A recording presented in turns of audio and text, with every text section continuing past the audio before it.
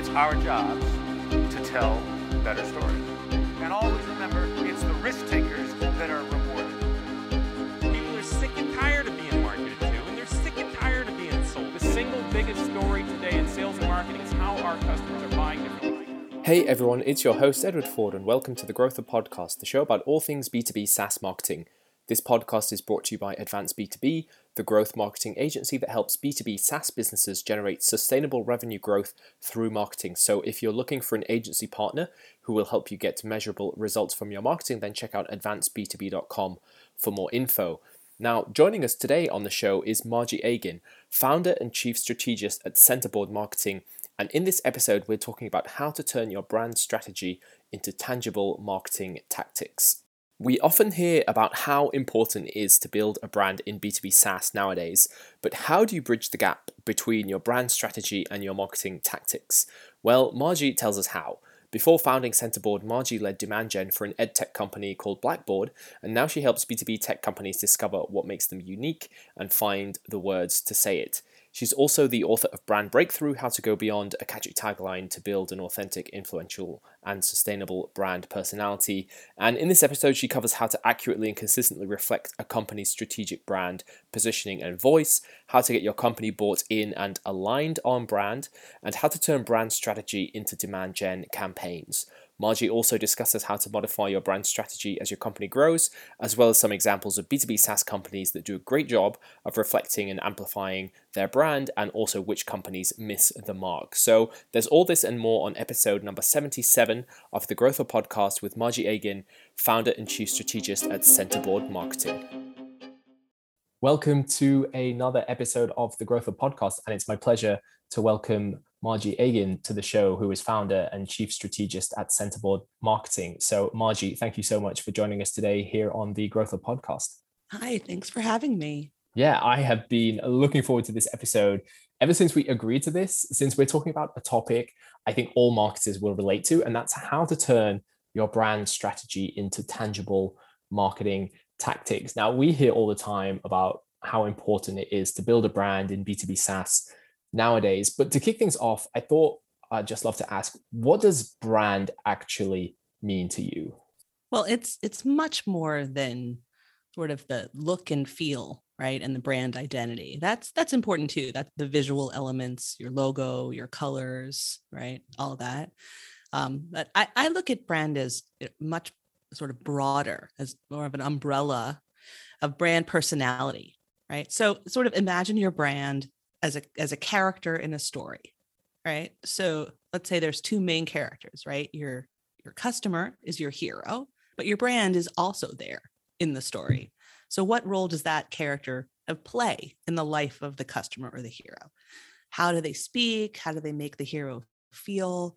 How do they help the hero of the story, the customer, move along their journey and achieve their goals, right? So that's sort of an overarching kind of way to think about brand. And I'd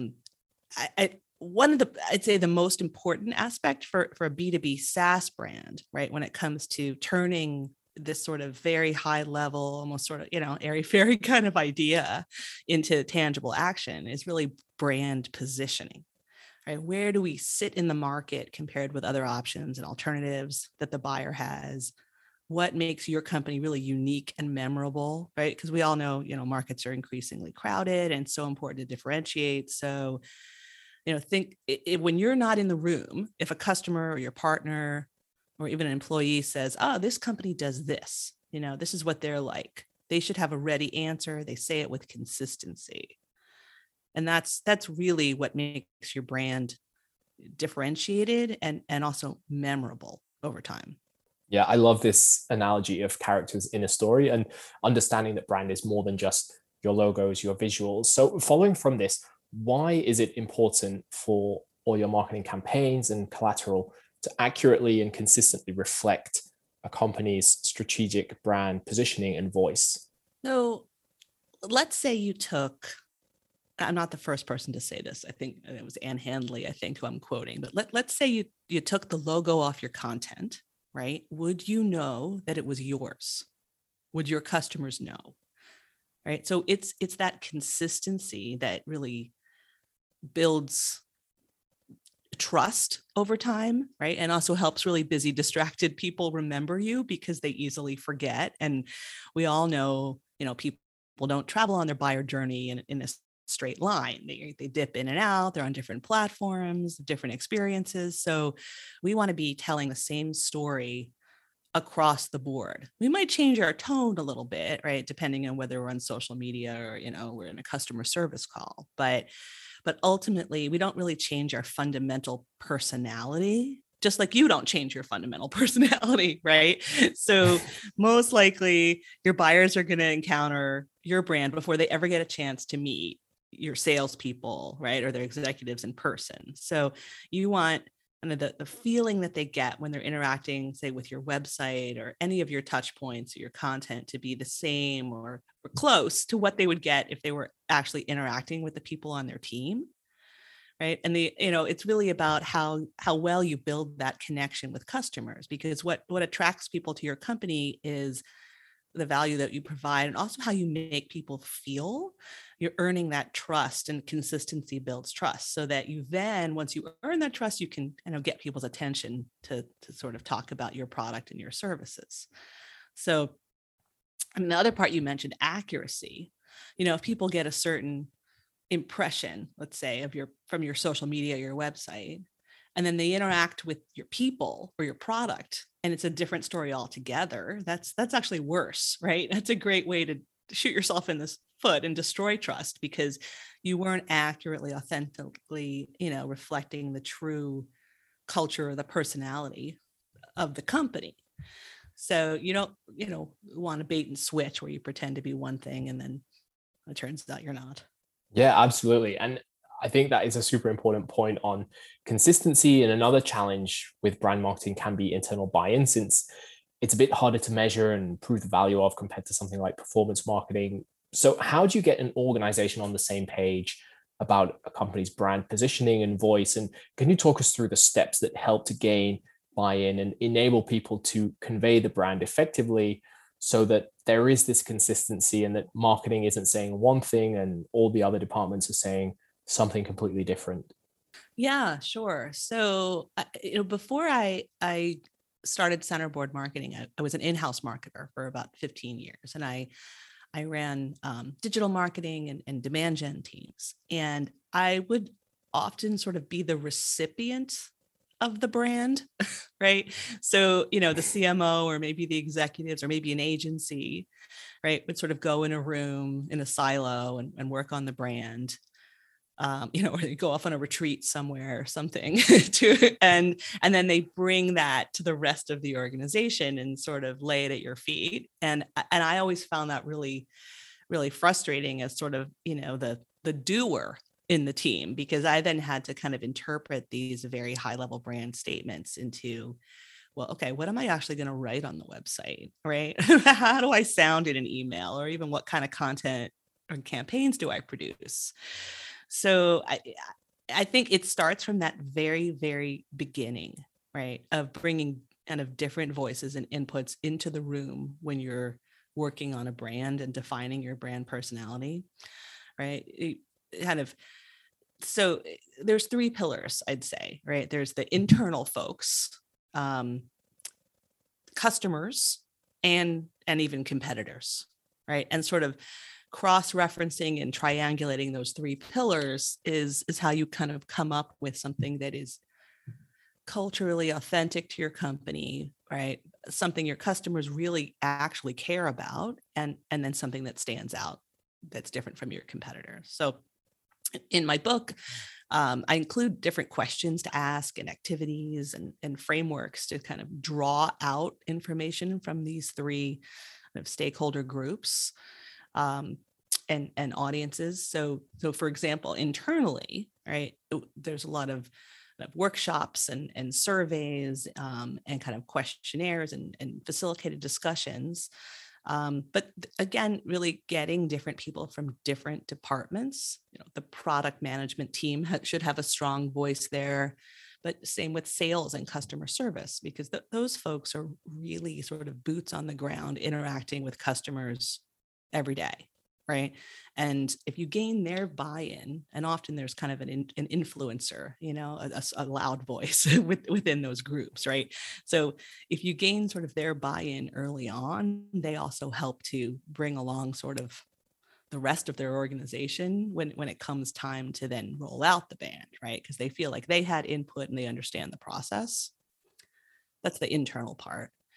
And then the customer piece is, again, what do they say about you when you're not in the room? And are you actually talking about the things you want to talk about? Or are you talking about the things that they really care about most? And if you can kind of find an intersection between those things. So in an ideal situation, you sort of have a customer advisory board, or you can kind of, pressure test some of your early ideas against some customers and kind of a trusted group of customers. Those are your friendlies. So ideally, you can kind of test it with people that don't know you, right? And then finally, competitors, is looking at other sites, at asking customers about alternatives and really finding out, is your message and voice really unique? How does it position you against the competition? And, thinking of competition even more broadly, which is sort of share of wallet. What else are people spending money on instead of spending money on you? And can you actually, stand out? So I think, saying that you've sort of looked at all these three things and, going sort of presenting all of that back to the folks internally helps from the very beginning. And then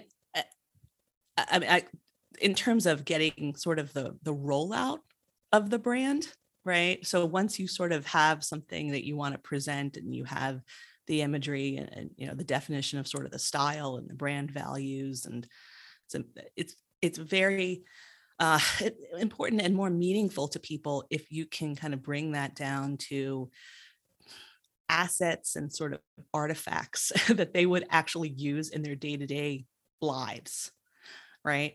So you sort of not just a list of brand attributes, but show how those brand attributes come to life in the way you use words, right? The language choice, how you might write an email, what you might put on the website, down to sort of a presentation.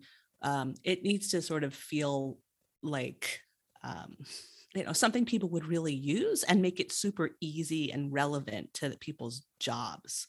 Otherwise, they sort of go back to whatever they have hidden in folders in their in their desk drawers, and they just use what they've always been using. So if you're trying to get an organization to change, to sort of reflect, in a brand refresh and kind of reflect the new brand, you have to really help them sort of along the way by making it super easy for them.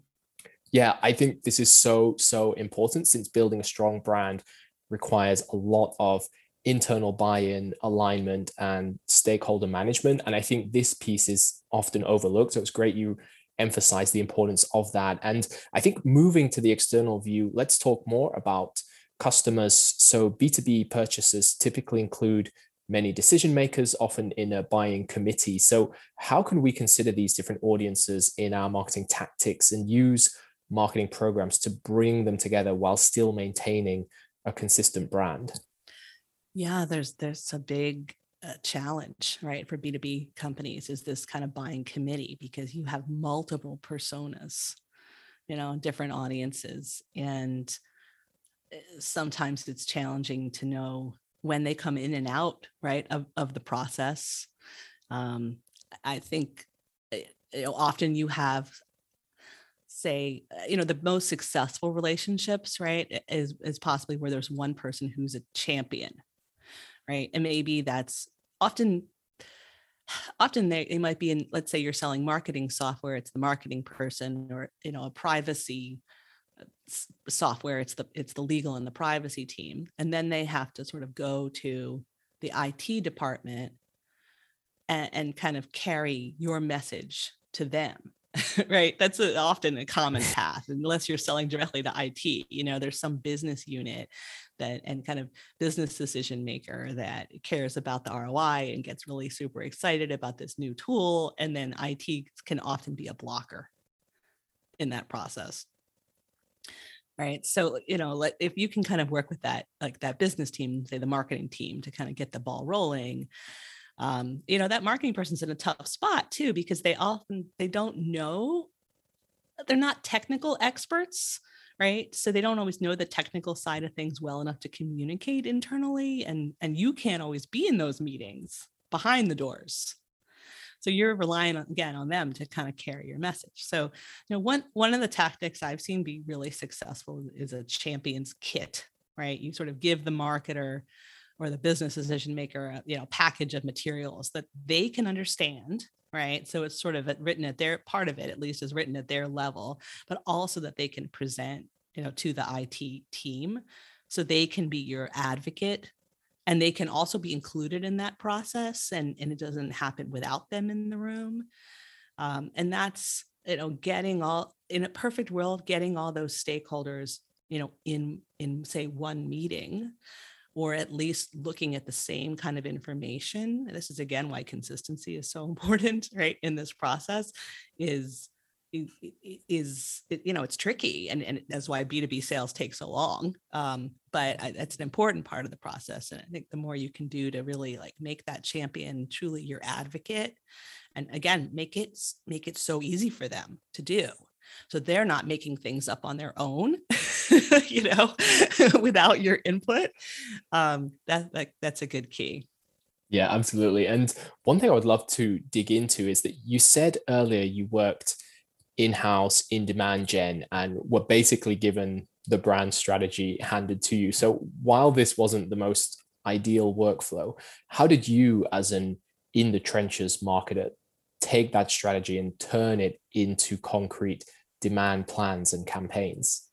Yeah. So, I've played both a content role, and where I'm constantly trying to think of, new sort of thought leadership and top of funnel type of content campaigns, and kind of down in the trenches demand gen, where you live and die by the number and the quality of the leads that you produce. Right. So I guess top of funnel, some examples that kind of come to mind that also reflect the brand, right?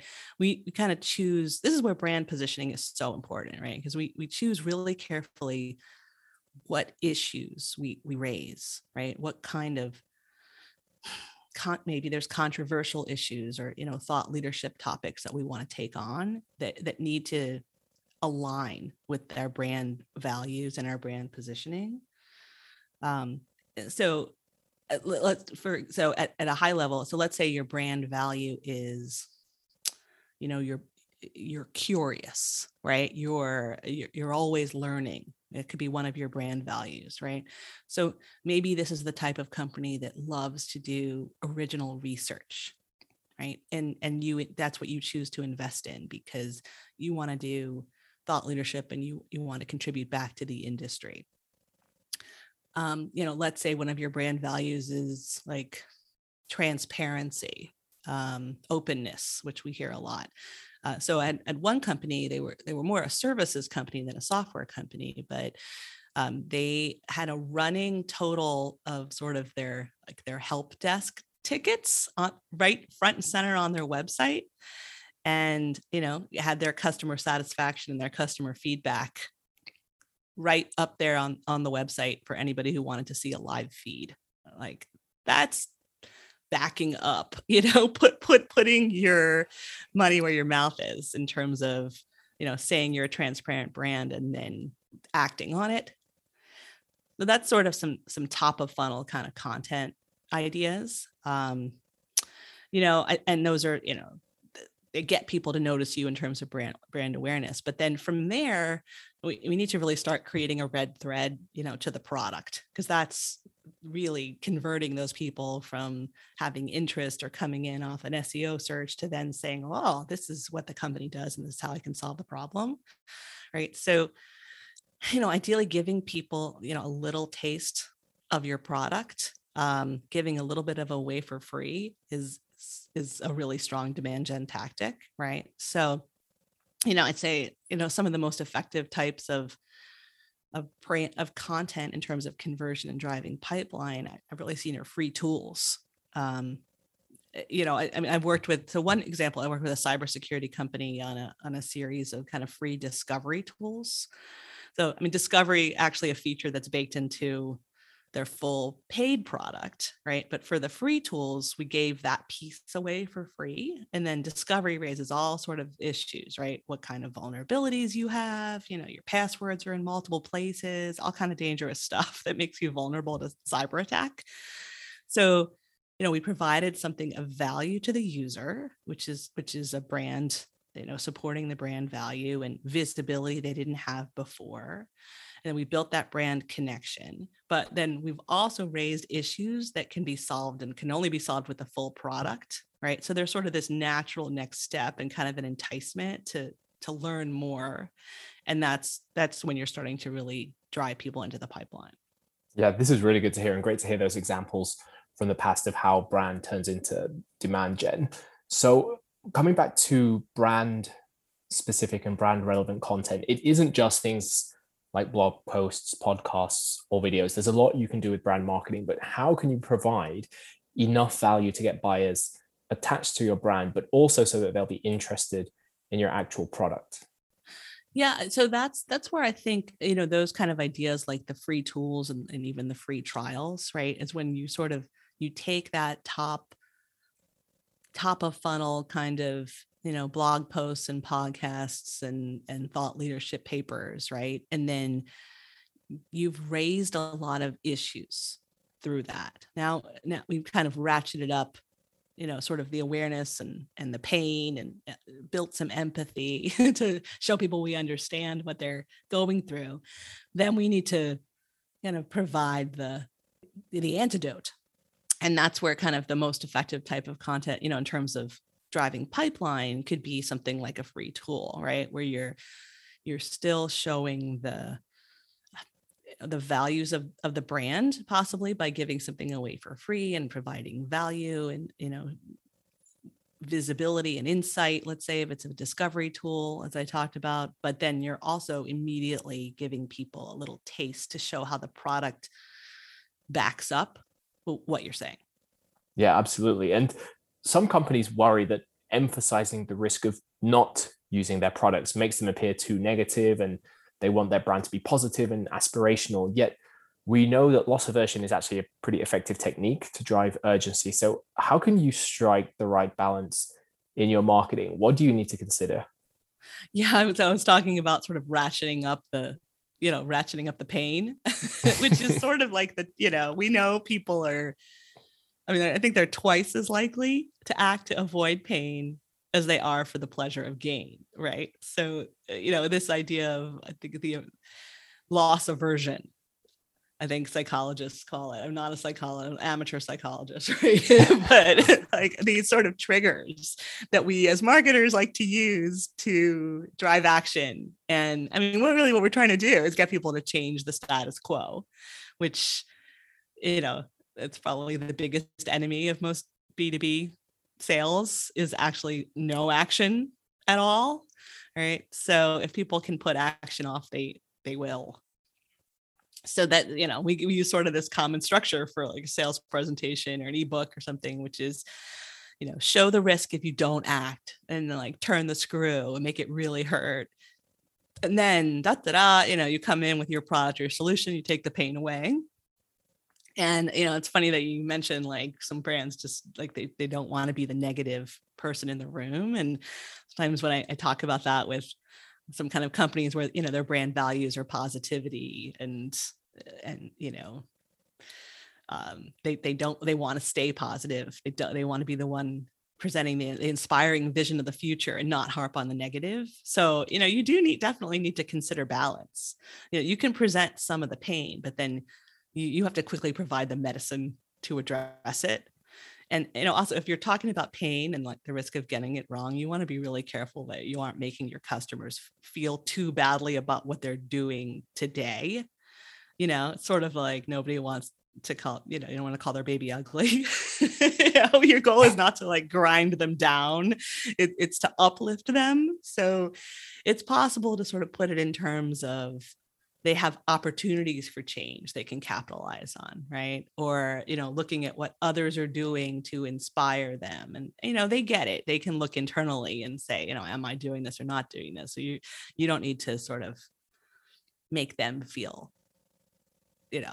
like dirt. I guess that one of the last thing to consider is don't overuse this power, right? I mean, maybe it's more of a B2C example, but we just had 4th of July sales here, in the US. So, on the 4th, you get all these emails that say it's your last chance for 30% off. And then lo and behold, on the 5th, right, you get a message that says, great news, our 4th of July sale is extended. Right. So it's like the boy who cried wolf. I know it's going to be extended, so I don't feel the urgency. There's no loss if I don't act on the 4th, because you're going to send me another email on the 5th. And I know this because you always do this every holiday. So, sparingly using it might get you farther than when you're overusing it and then you don't back it up. Yeah. Yeah, you definitely don't want to go over the top with this, but I think this is awesome. And I love the point about being an amateur psychologist. I think we as marketers, all marketers are amateur psychologists at the end of the day. But one thing marketers are all obsessed with is growth and growing their businesses. So how have you seen brand strategy change as companies themselves mature and grow? And how do you manage this process across an organization? Yeah, I mean, brand, whether it's personality or more detailed positioning, right? It's never static. It's always living and growing, and you're learning as you go. You can't be perfect right out the gate. So even when you launch, say, a new brand or crystallize your brand, setting the expectation that this is living and breathing and growing is important. And ultimately, some of it's not up to you. The market changes, your customers change, or maybe your own, over time, your own company changes, right? You sort of go from like an upstart, a rebel, the newbie in the market. And then a few years later, suddenly you're the market leader. So, you can't rely anymore on that sort of, rebellious David versus Goliath kind of messaging if suddenly you're the Goliath, right? So we have to sort of take a look back every so often, and depending on how fast your market's moving, it could be quarterly, but it should be, I think, at least a once a year. And these kind of fresh eyes are so important. Yeah, I think this is super, super important, because the story and the brand you're building at 1 million ARR as a SaaS company, it's going to look very different when you're 10 million. And again, when you're 20, 50, you need to be constantly rethinking and reinventing. So I think this is a great piece to consider and remember. And I was thinking, before we move to the fast 5 closing questions, let's finish up with some examples. So which B2B SaaS companies do a great job of reflecting and amplifying their brand, and which companies have missed the mark? Well, Slack does a great job of reflecting and amplifying brand with kind of their brand, the voice. When you interact kind of with their chat bot or Slack bot, that really kind of reflects their language as well as the look and feel.